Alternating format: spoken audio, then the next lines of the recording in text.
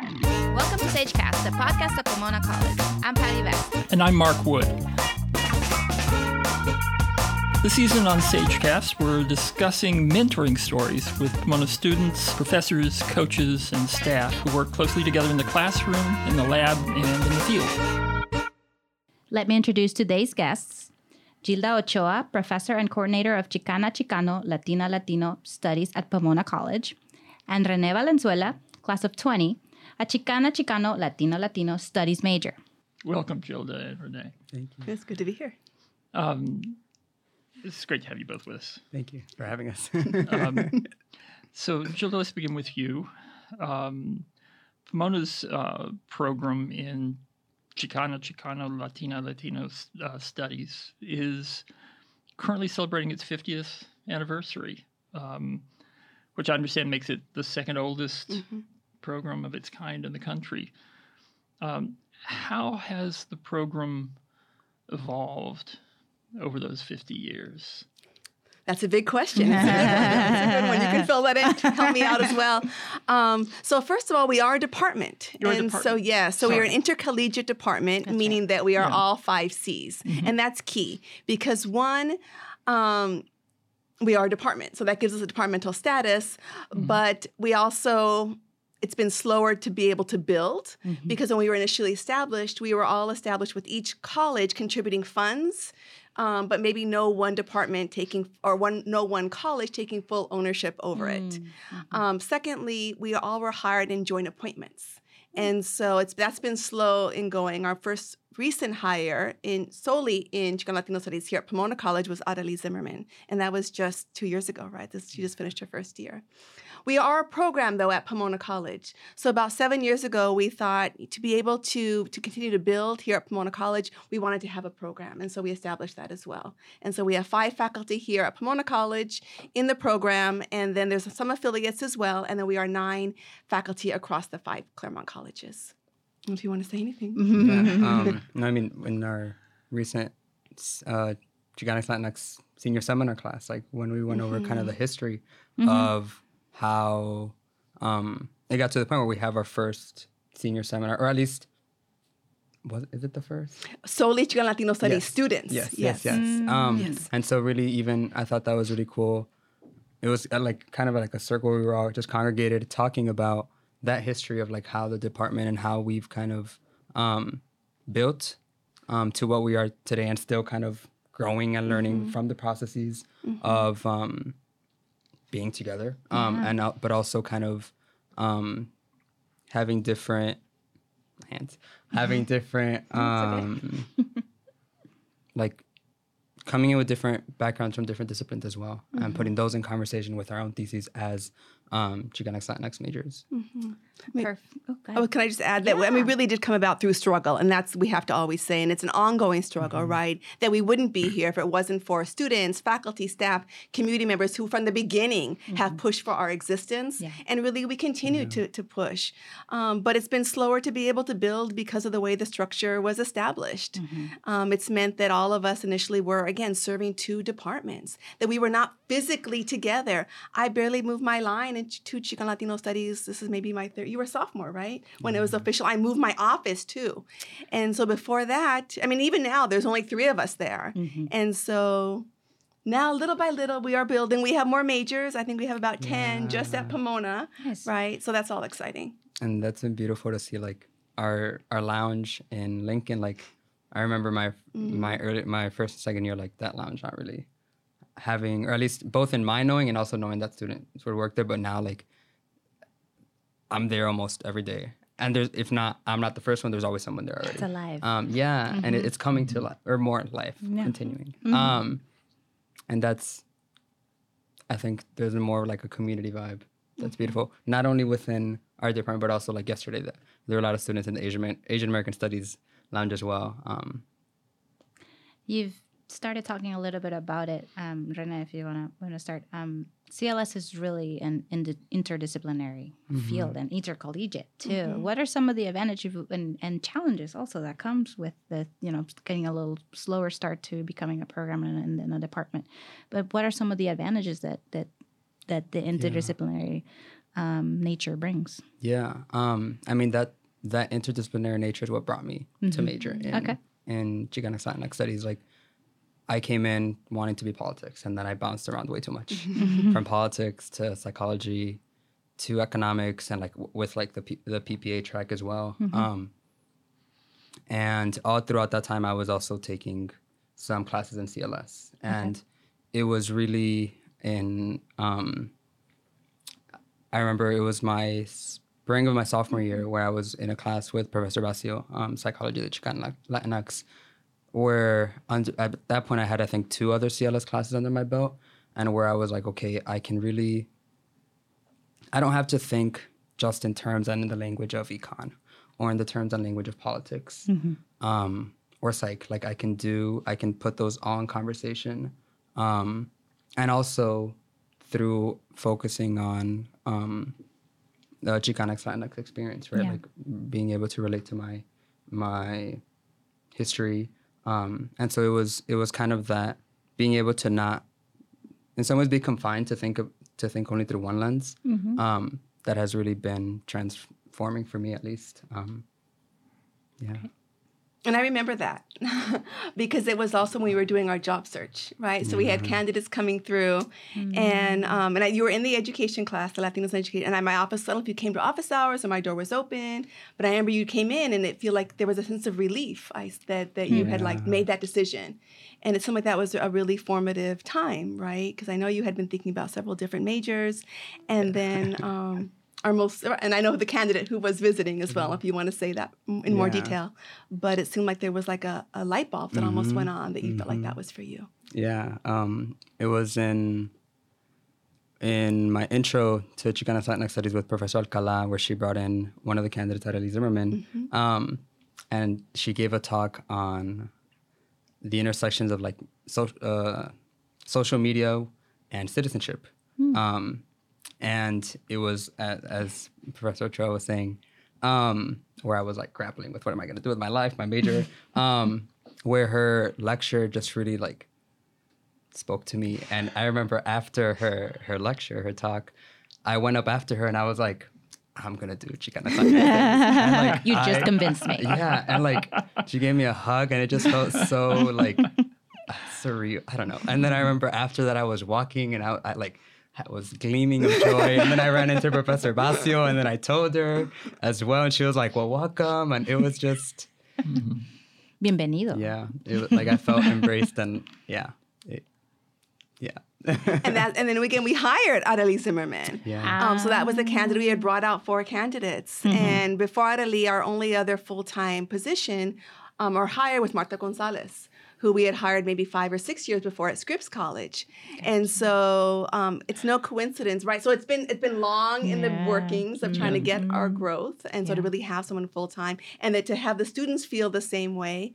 And I think it's no coincidence that then you ran into Professor Basio and then you see me and that this is all part of the interdisciplinary nature of it, right? And also that we're really only at 3 colleges of the 5 Claremont colleges, right? So we're at Scripps, Pitzer, and Pomona College, is that there's a sense of community, that there's a deep respect and an affirmation for each of us, that we all have different strengths. And together, I think there really is beauty that comes out of it. And it is a sense of trying to build. So that you said your first year, you would go into the lounge, maybe you didn't see people there. And we really have been dispersed because, again, being physically located all across the colleges. I smile when I walk by the lounge and see students using that space. But those are all the strengths.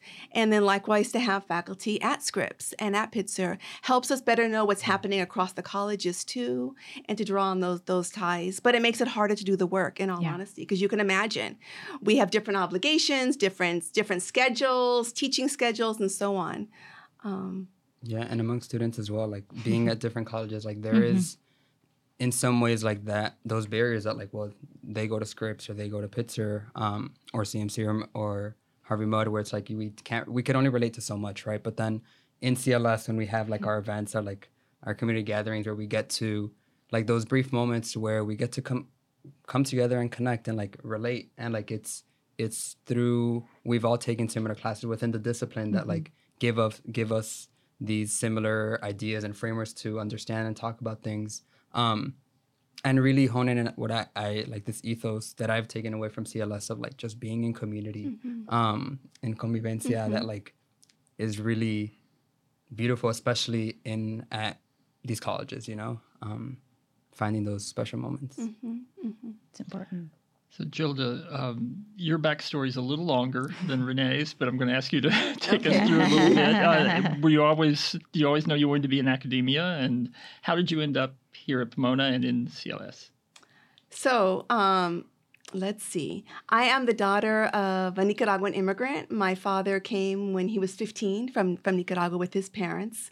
My father died when I was in college. That'll come back to the story. I'm also the daughter of a Sicilian New Yorker. My mother's family came from Sicily, and she grew up in New York, and they both met in La Puente, which some of you know that's where I do my research, and super rooted to that area.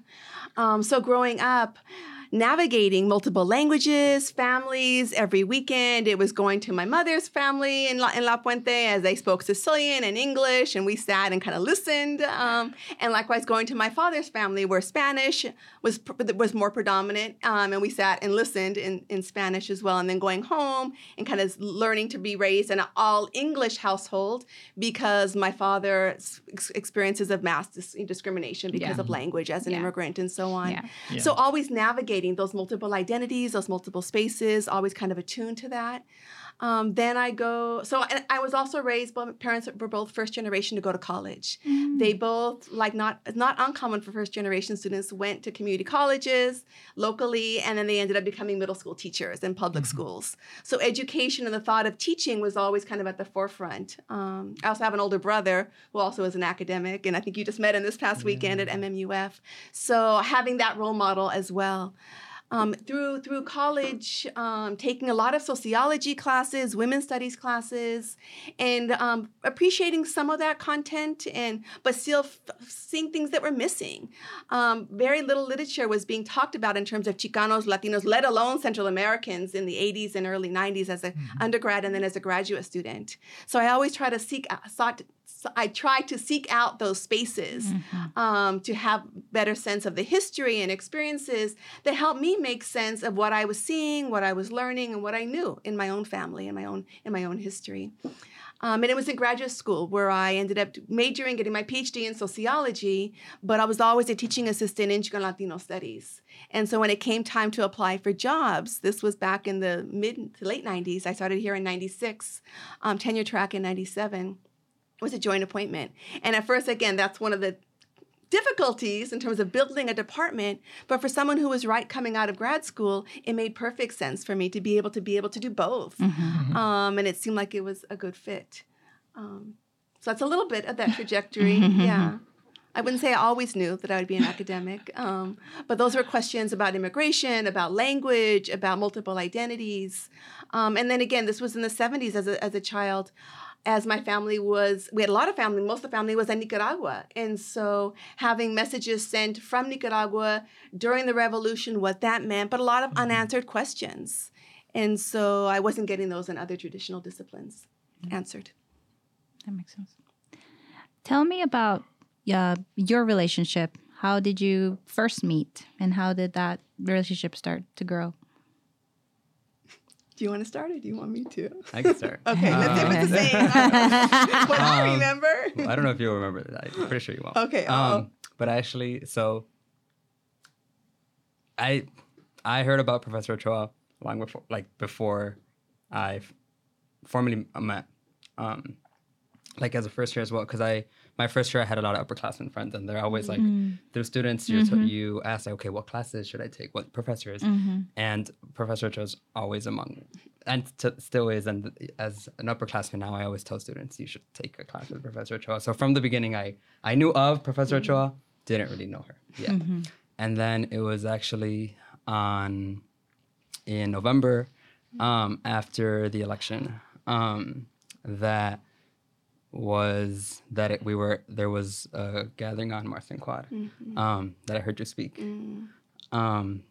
And again, to that point, I didn't know who Professor Ochoa, I didn't have a face to the name. And actually, I remember I heard you speak, but I don't remember walking away from that moment. I still didn't have a face to, right? But I had heard you speak, and like it was a lot. Like hearing you speak just gave me chills. It gave me a lot of assurance, and it was really powerful. And that was at least my first memory, really, of who who Professor Ochoa was, like, and it was beautiful, and just like I treasure that memory. And afterwards, like that was November, and then came spring semester, and that's when I enrolled in Introduction to Sociology. And it was, I remember I had enrolled. Actually, I will leave that out. Like another class. Yeah, with Professor Rappaport. That's why I will leave that out. we'll leave that out. Interesting. But it was. Like, I knew I wanted to take an introduction to sociology, as it was also one of my potential. I was exploring to see if that's what I wanted to major in, and it was just like having seen that it was Professor Ochoa's name attached to that. I was like, yes, like there's no.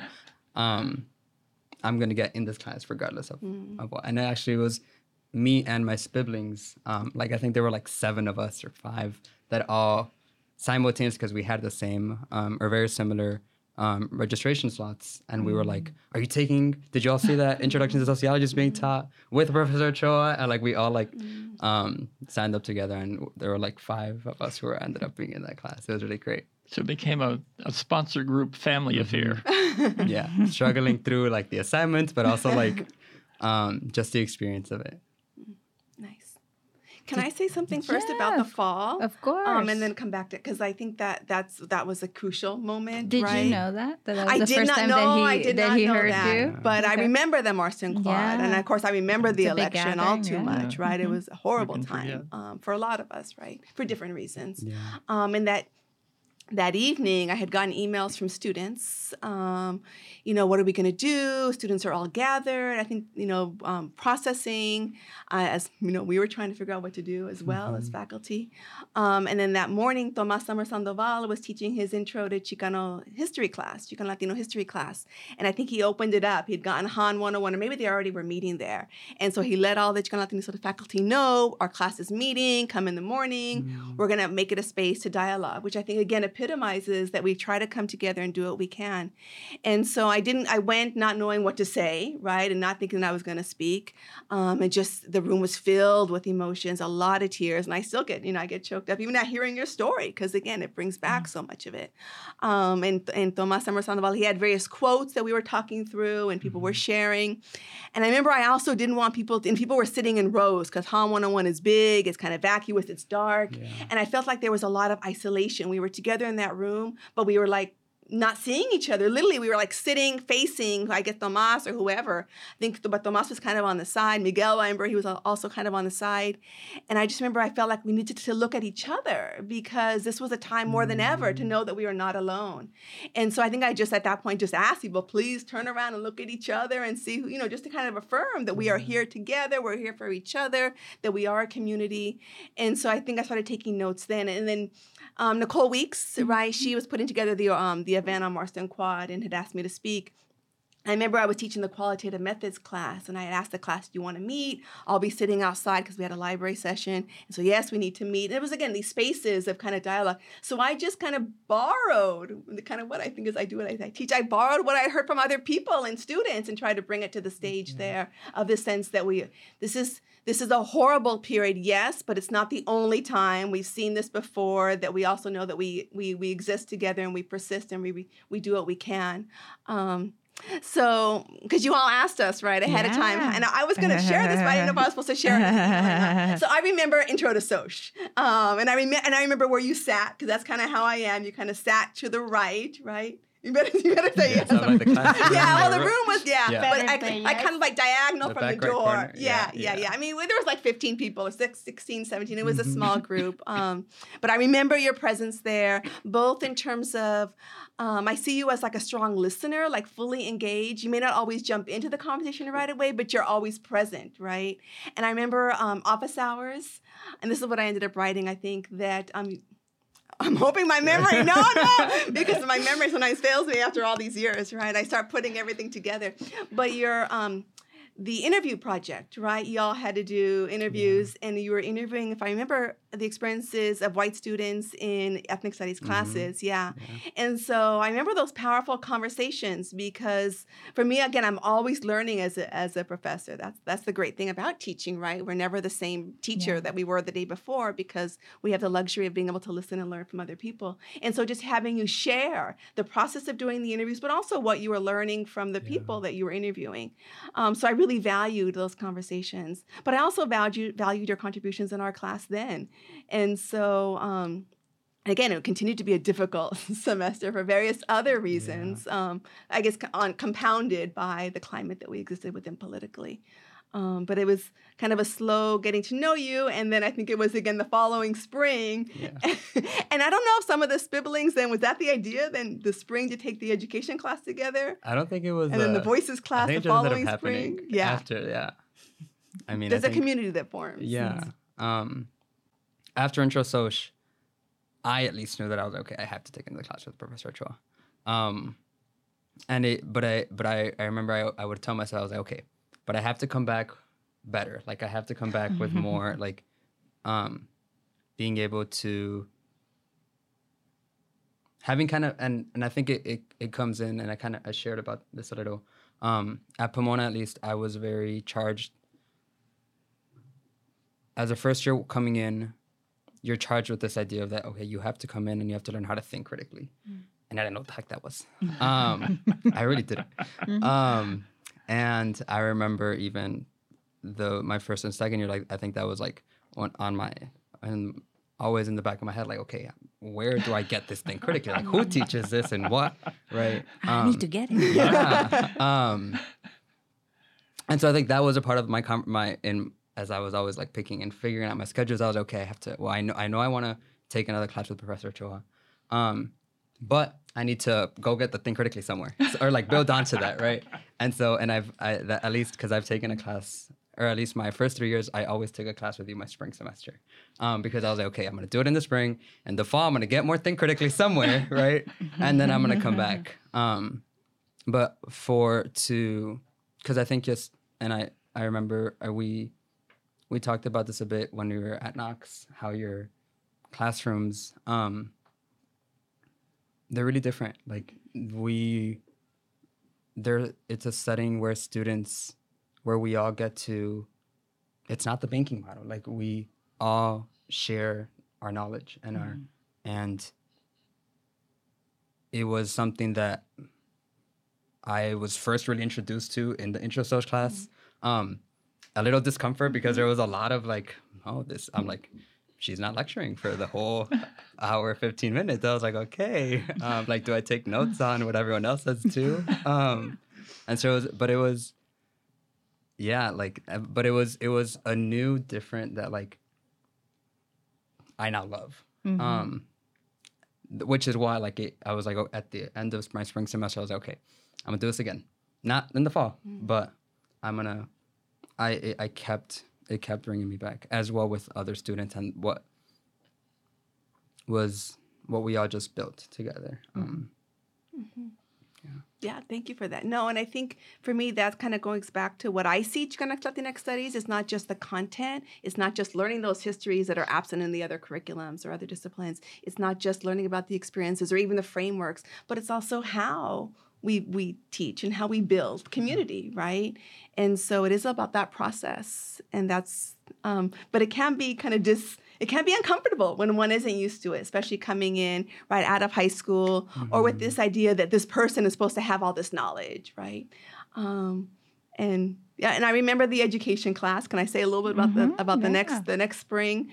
Because this is a class that we were partnering with Pomona High School, and there's a lot of pivotal moments in that classroom space. I remember early on, it was like if we can fit around the table, we'll make it work, right? And I think it was Richard that right away started reconfiguring. Yeah. And what was the class about? Tell us a little bit. It's Chicanx Latinx is an education class, and so in that class in particular, it's also about not just learning about the educational system, but I feel like always I have to like think back to, wait a minute, we're talking about power and inequality as though it exists out there in some other kind of educational arena, where reality is we exist within it and we also perpetuate it. And how are we going to not do that in our own classroom space? So it's really how are you going to model or reflect your whole ethos of what you're what you're teaching. So it's in our seminar room, which is started off with white walls. Yeah. That's a key thing. It's this white wall seminar room that we love because it's our space, but there's no windows. It's our only seminar room, and it really is like seats 16 or 17. But there were more, so we're like, okay, as long as we can fit around the table, because we can't have anybody on the outside. And I don't know what kind of configuration he did, but it worked out. It worked. But we partnered with Pomona High School, which has a Chicano Latino Studies class, which again, they're our neighbors, but we typically don't get a chance to interact. And by then you were already working with the Draper Center, right? So you had some of those ties. But I think there are a number of things that stand out. One was, and I think I wrote about this, the poetry that you wrote. And I think you shared in class too. Yeah, I read one of them. Yeah. Do you want to say something about? You can finish it. Okay, so one, not to put you on the spot, because I think I've done this one in the class.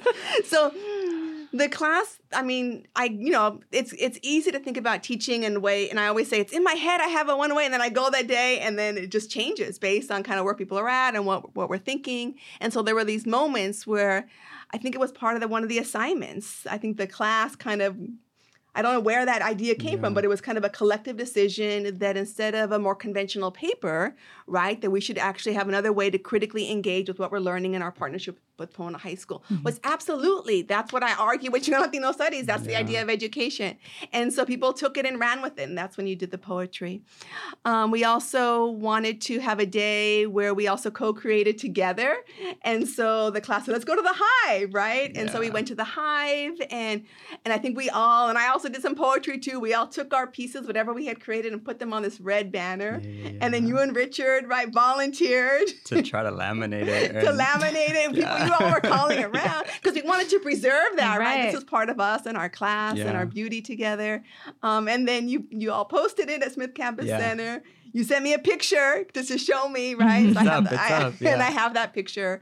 And then also I think the partnership with Pomona High School, which I think again reflects how I see you as someone who's very thoughtful, a deep critical thinker, but also very in tune to kind of interpersonal dynamics, right? And so I think it was you and Evelyn that were working together with students, because we had looked at the Chicano Chicana walkouts from 1968 and the list of demands that students had from 68, and then now, what was it, 50 years later or 49 years later? What demands do we still need to be making?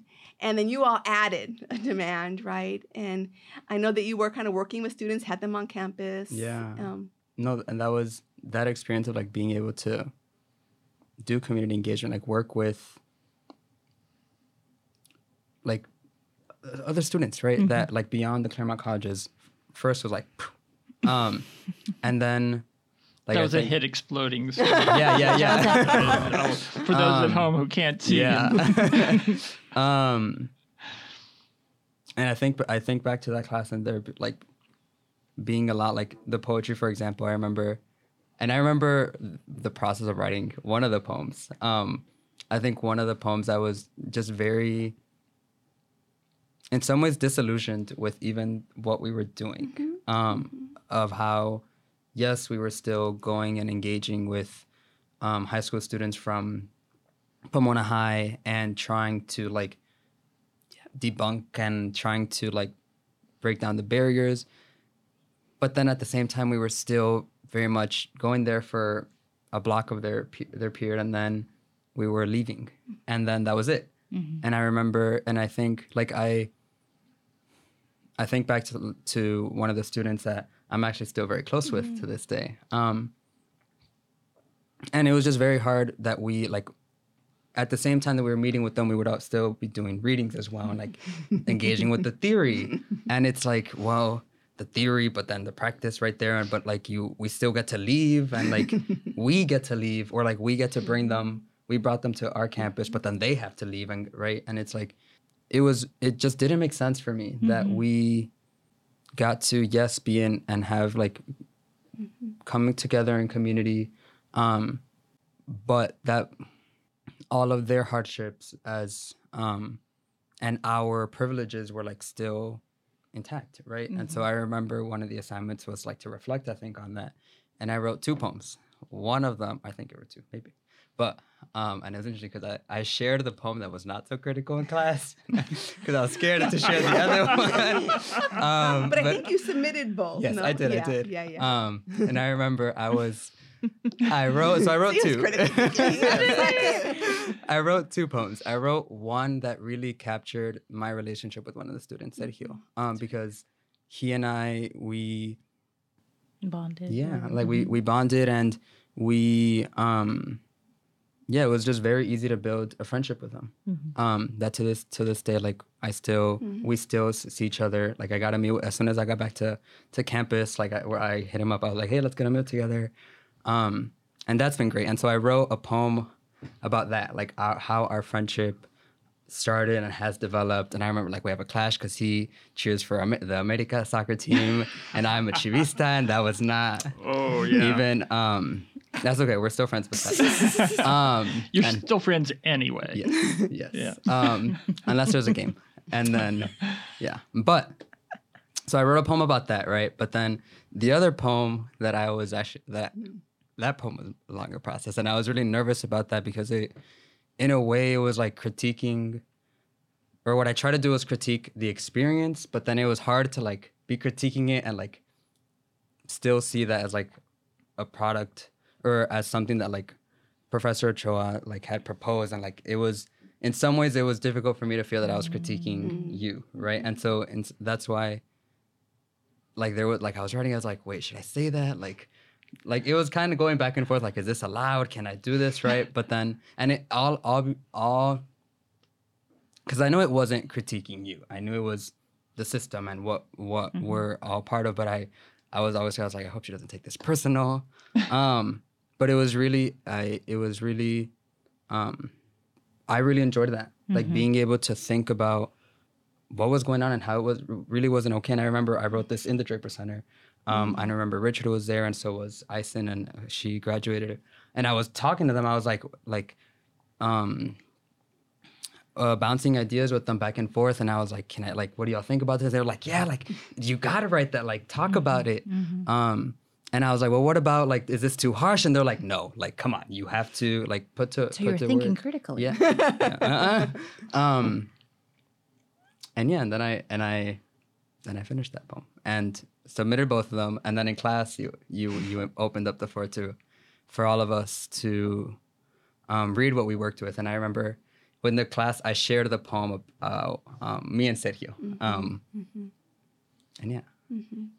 yeah, there was a lot of emotions in that class. I think that you all had me. I mean, I don't typically cry, but do you remember that? I cried in that class because of the beauty. So the Pomona High School students had come to campus one day.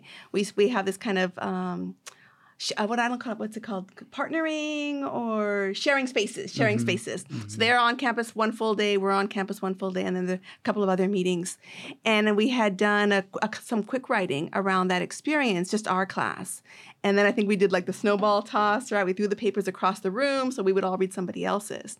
And so I had no idea who, and of course I wrote too, and it came to me and we read them, we picked them up, we read them, and we went around. And just one after the other was just so moving what our classmates had to offer. This deep caring that we talk a lot about, authentic caring, Valenzuela's concept, this deep caring that it was emanating from people's quick writes about what it meant to kind of learn about each other, but also Pomona High School. And so the complications of what does it mean that we exist in this in a society that's so unequal, right, by race, class, gender, sexuality, and we're trying to maneuver the ways that we can to break down these divides, to break down these hierarchies in our everyday interactions, to work with Pomona High School, and yet the reality is that we are just, again, we're 2 main blocks away, but the disparities are vast. And for some of us, right, don't always feel like we fit within here, but then we go back to Pomona High School, maybe don't always feel like we fit there anymore. And so it's a lot of navigational skills in this structure. And yet how do we make do? How do we understand it? And so by the time it came back to me to read what someone had written, the tears just flowed because I was really just so touched by the deep, authentic care and love that you and your classmates showed for envisioning a different kind of place, a different kind of world, how we can, again, make something that doesn't replicate these structures, but how hard it all is. Yeah. So thank you. I wish you could have been more critical and not felt that way, but I know those structures are still the professor. But that's where I always get to learn, right? Yeah, and I still have actually I've kept everything that I turn in my final papers. I keep those all, and actually they're at the beginning of the semester I started going through them all, and I was going through my papers from Intro Soc as well as the education class, and I just finished the Voices one, so. It's always a trip for me to go back to my writing as a first year, as a second year, and see not only I was like, oh, you wrote that way, but also see kind of where my thoughts were at, and take I don't know where I'm going with that. How has that evolution been, or that journey, and you can probably see it too, since you've had Renee as a student since the first year. What do you see when you go back and read your papers? Well, I'd like to think I've gained some critical thinking now, or more of it. But I think just seeing, I think I've, in terms of now, looking back, I think I have. Right now, all I can think about is questions, because I think when reading some of my papers, I'm like, okay, well, what about this? You should have asked this, or should have talked about this. There's so many more implications, as you put it. That's critical thinking. Yeah. And though that in my first year, I was like, that was a good point, right? Or I came in, the student I came in to Pomona College is drastically different to the student I am now. A lot of transformation and a lot of self-reflection, actually, that I was given a space in those 3 spring semesters. I remember the first essay of I can't remember the prompt exactly, but it was talk about your schooling. You're right, and it was in that paper where I was able to really think about what my current experiences were as a first year at Pomona, dealing with imposter syndrome, right? But also recognizing my privileges of my schooling at going to a select enrollment school in Chicago, right? Knowing that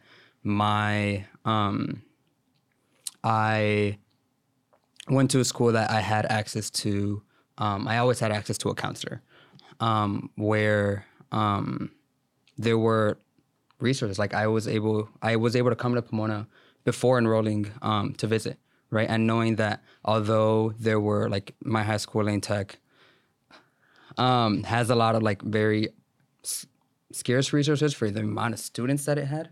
But even having an older sister who had navigated the college process before me, that gave me tremendous opportunities and the privilege to then know kind of how to do it afterwards. And so it was I had that space there to kind of be introspective about that experience. And then I still remember the paper or the author, internal and external factors. I think it was C. Wright Mills, something imagination. Yeah. That was Intro to Soc. Yeah. Where public issues and personal troubles. That really allowed me to think about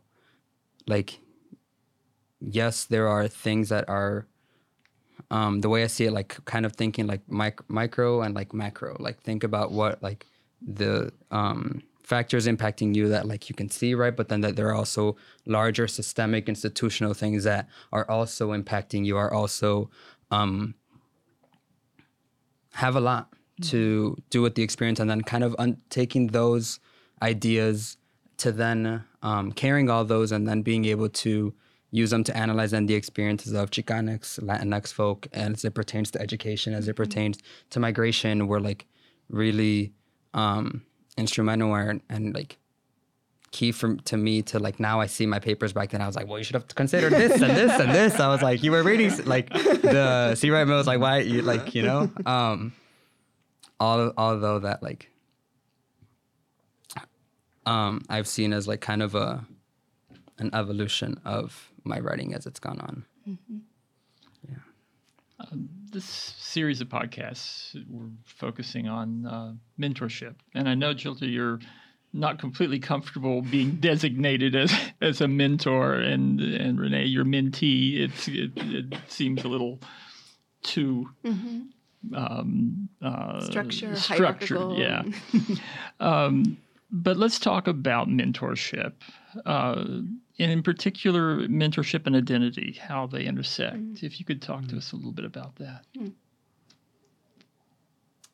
How they intersect, just in general, or kind of in terms of how I've seen it, Renee, or with Renee, with how does your shared MCLS, identity, how does that affect the way that your relationship with Renee has grown, and the relationship that you have with your other students? I know you said you have 10 majors in CLS, or your students that I think it goes back to me again to kind of the spaces that we try to create and a willingness to listen and continue to learn. So maybe that goes back to like why I don't like the whole idea of mentoring, because it does assume like one way. But as you can see, I've learned from students. I feel like every student that I've had, I feel like I'm lucky to kind of continue to bring you all back into other classes. So I think that's maybe that is kind of infused by who I am and my own upbringing, right? That it is kind of one to kind of always create spaces of affirmation, especially if we feel like we haven't always been validated or like we belong in these spaces.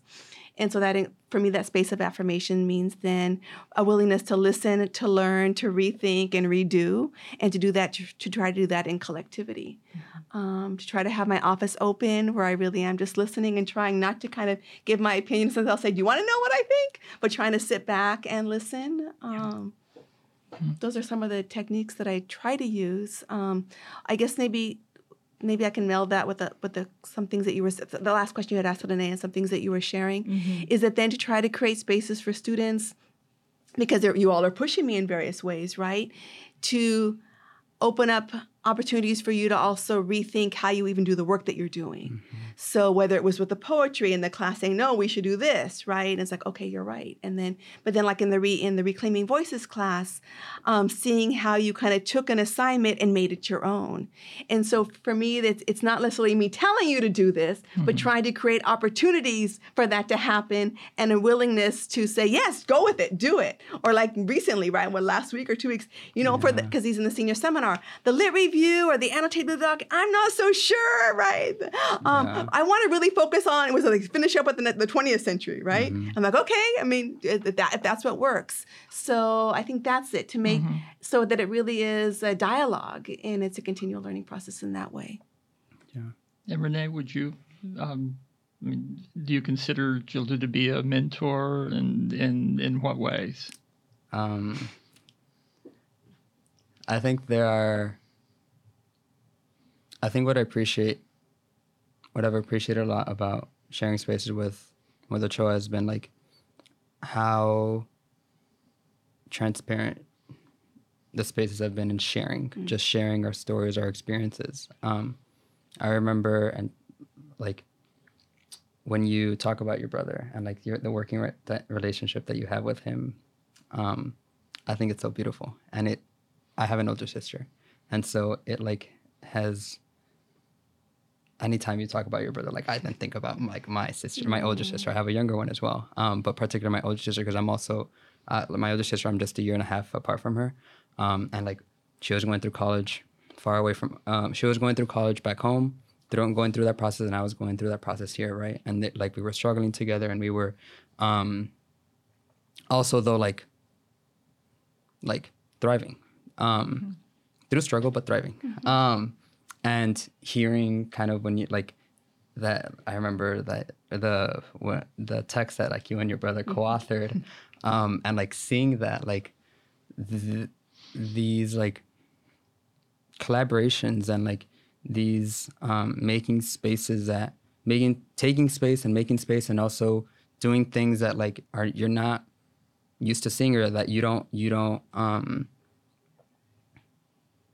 hear about on the day-to-day. Like when I read your piece that you co-authored with your brother, like I was like, where else? Like that was the first time that I had seen like a text that like a like, you know, and for me that was like so powerful. And like I messaged my sister immediately, and I was like, yo, we're gonna co-author something like this. And like she focuses on psychology. And I was like, and it's gonna work. I don't know how it's gonna work, but it will. And so I think I've also just really appreciated when you share about your experience through grad school, and that has really kind of demystified the whole, like when you talk, and it's like really relevant now because I'm considering doing or pursuing grad school. And when you talk to a professor who like already went through the grad school, right? And like oftentimes, or at least in my experience, there hasn't been much of that conversation of that difficulty of even considering what it was like applying, right?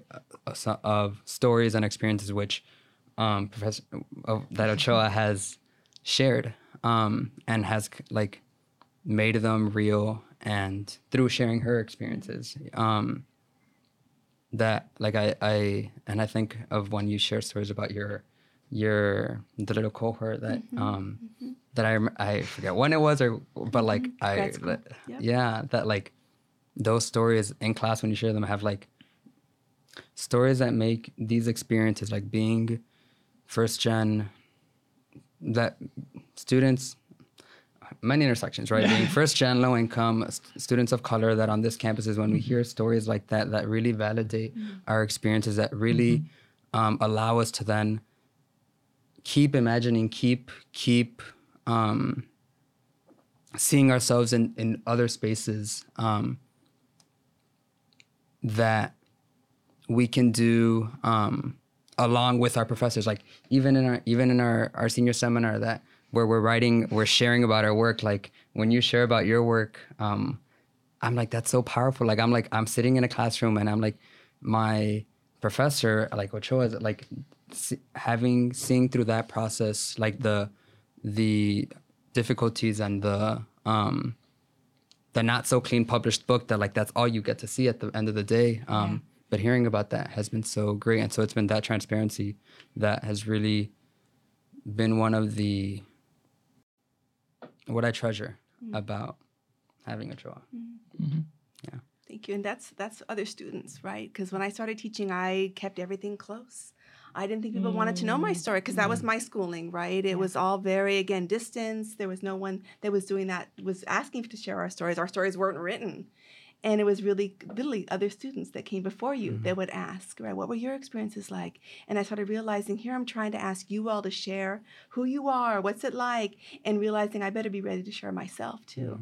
And so that's why then like the Reclaiming Voice, that's what it's about. I'm like, you all are there, they spend the first couple of weeks sharing their stories of coming to voice. And I say, I'm going to do the same. I'm going to share too.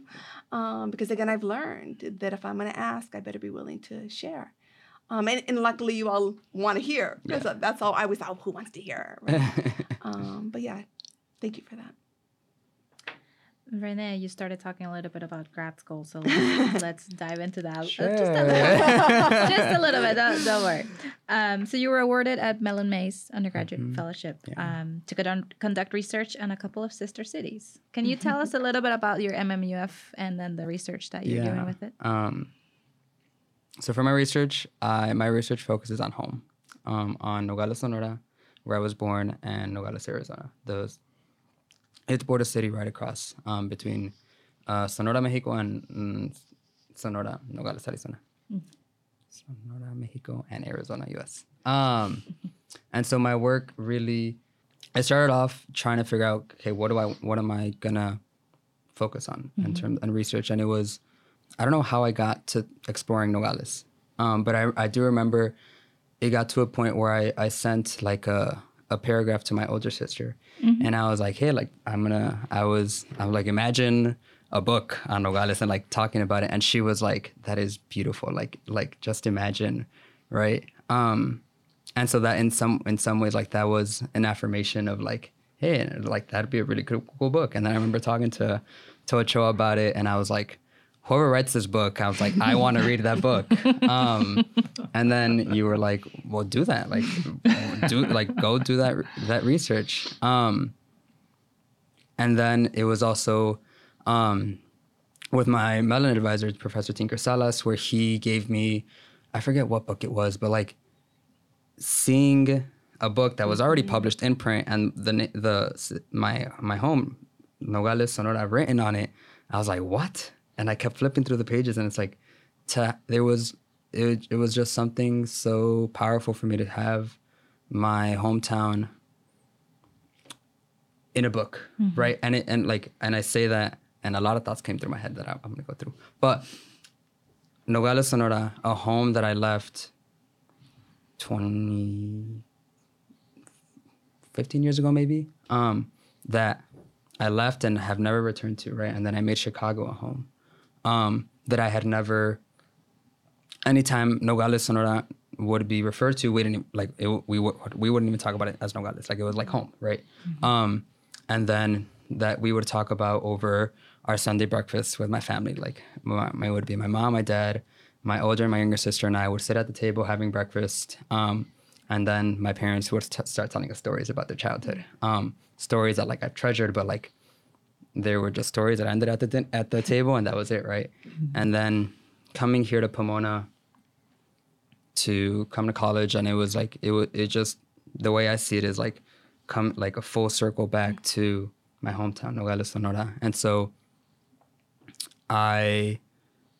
what really sparked my first research question was, how has Nogales, Sonora, Nogales, Arizona changed? Why is it that when my primos, my cousins who would tell us about what's going on, right? Why is it that their stories were so different from the ones that I remembered my parents told me, right? And it was like, why does it sound like they're describing two different cities, right? And so it was really that disjuncture between what they were describing that sparked my research, which I've been kind of tracing both through like a history. I'm doing just a chronological understanding of how not only Nogales, ambos Nogales, as they refer to them, has changed, but also the border. And that's where my research gets messy, because understanding the border is a lot. And but that brings me to what I did this past summer. My research experience was finally, after doing a lot of like context and history and trying to understand the border and Nogales and how they've changed, was really going back home and bringing my family into my research and and having sort of like platicas, and like on paper they say oral histories, but they're really platicas with my family, my tias and my tios and my primos and my primas, and really asking them like, well, no, not asking them. It was like, tell me about your childhood. Like that was how it started off with all my tias. And I'd ask, I'd be like, ooh, and then they would just start talking, and like I like I've been doing the transcriptions of them, and like they describe their childhood as like, those were the glory days. Those were like my best times, right? And so my research has been a space for me to go back home, for me to reconnect with my family, for me to reshape that, the idea of what we think of when we think of a border, like especially with the narratives that we hear today from presidential administration, that the border is in crisis, that it's a war zone, that it's right, like all that garbage that is not true. Because, and what I thus far, like I always end my presentations and everything with in terms of my research, that the border is first. The border is also a home to my family and to the millions of others who live along it. And so as I try to figure out what the border is, how it has changed, and all the messiness of it, and even all the stories of my family, like something that I, from the get-go, I've known and I want to make the focal point of my research is the border as a home. And the work is phenomenal. I mean, seriously, all the literature you've engaged, all the knowledge that you have across generations, and then the clippings. You don't refer to the clippings here, and then the pláticas. The other day, maybe a couple weeks ago in the senior seminar, someone referred to it as your book, right? Your book coming to be. So that's exciting. It is exciting to see how it is coming to be. And my brother's at MMUF advisor coordinator at Cal State LA, and is a historian in Latin American studies, and he I guess saw you a couple times, and on the phone today he was just raving about your presentation, about your work. So things that we know already. The book is coming. Oh yeah, and I, like I said, we'll use it if I'm still teaching the senior seminar. We will use it because that's what it's about, right? And it's been, I think it's, for me at least, I see my research and how it's evolved, and I can't imagine what my research has looked like now without everything that I've gained from Chicanx Latinx studies, like the pláticas, and really, I walked in to my tia's house, knowing that I was gonna do these pláticas, right? But it was very important for me to be able to not go in as the expert, go in as the researcher, right? And it was also much more important that I didn't walk in that way because it was my family. They weren't going to let me sit down and tell them how. No, they were not. So it was a win-win. But it was there were just a lot of layers. It was family. It was also going home. I knew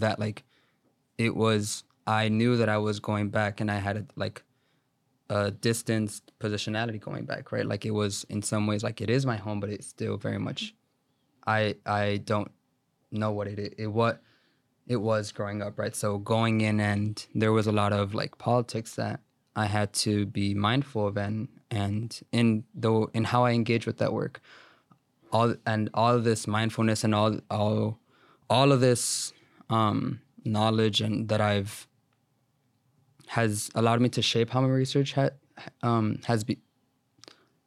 has shaped what my research has become. I gained through Chicanx Latinx studies, through the works of Chicana Power by Maylee Blackwell, Dolores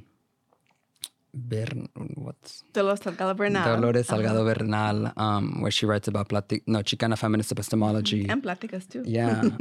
And then even Alfonso Gonzalez's book, Reform Without Justice, all of these books that have really opened the doors to different types of different histories that I wasn't accustomed to learning about, different knowledges that we don't acknowledge that are very much important, that has really shaped my research and why.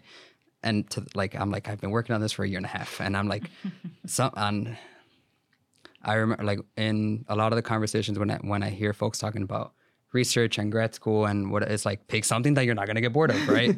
And I always ask myself, every time I'm going to write more about it, I'm okay, are you bored of this yet? Or are you? And I'm not. I really I'm walking into your office hours, I'm being able to talk to it's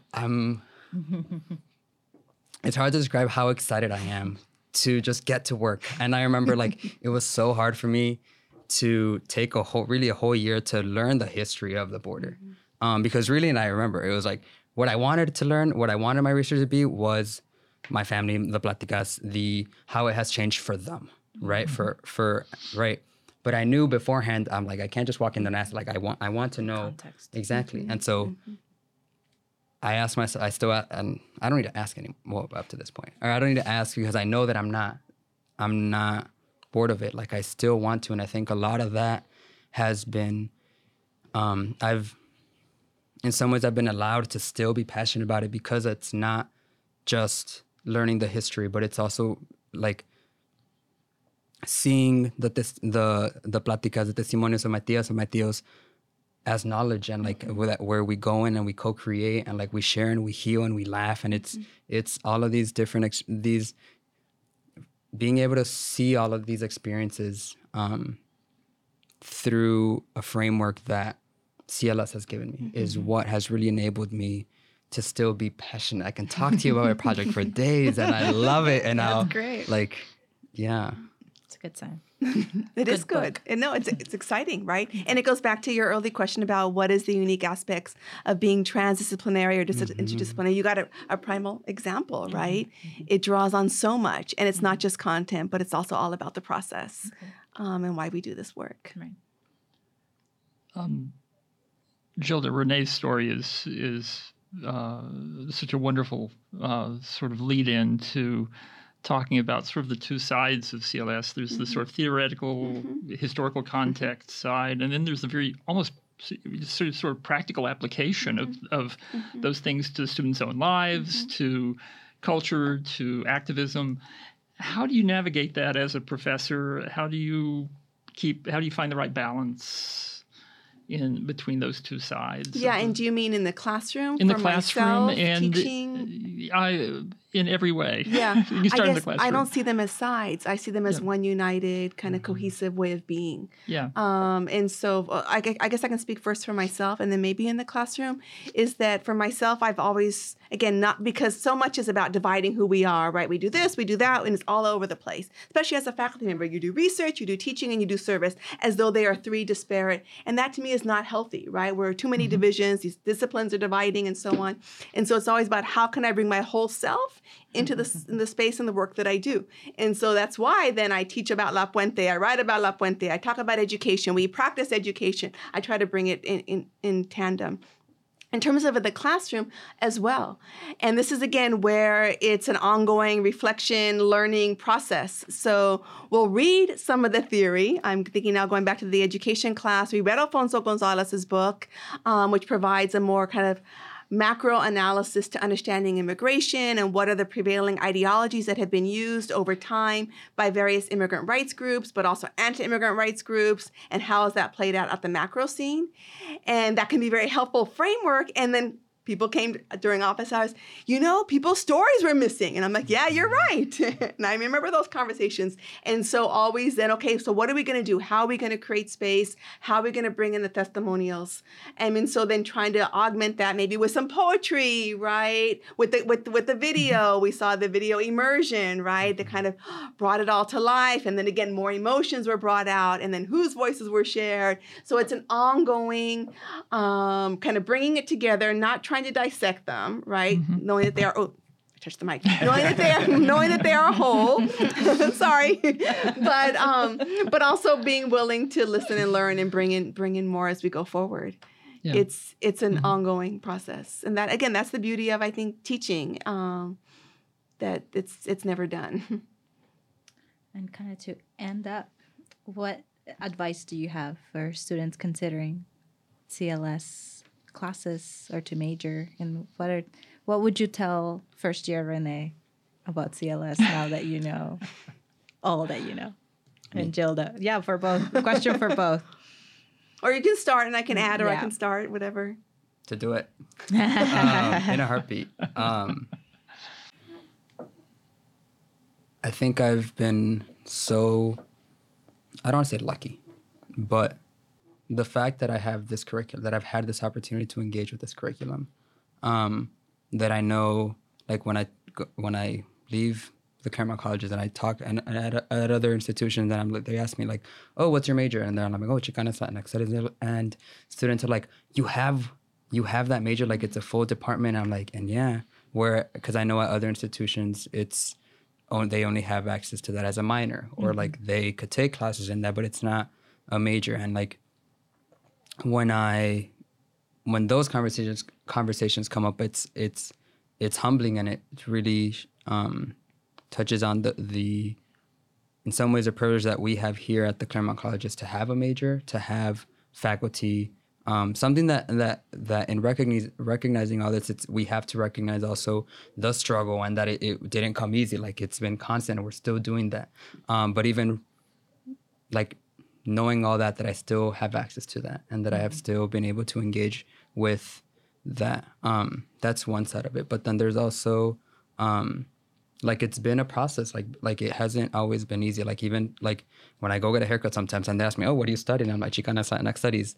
And there's judgment. And they're like, they don't see it as an authentic field. Like it's valid. Like even when I go home, when I had an interaction with a family member, I told them that, and they're like, oh, what are you going to do with that?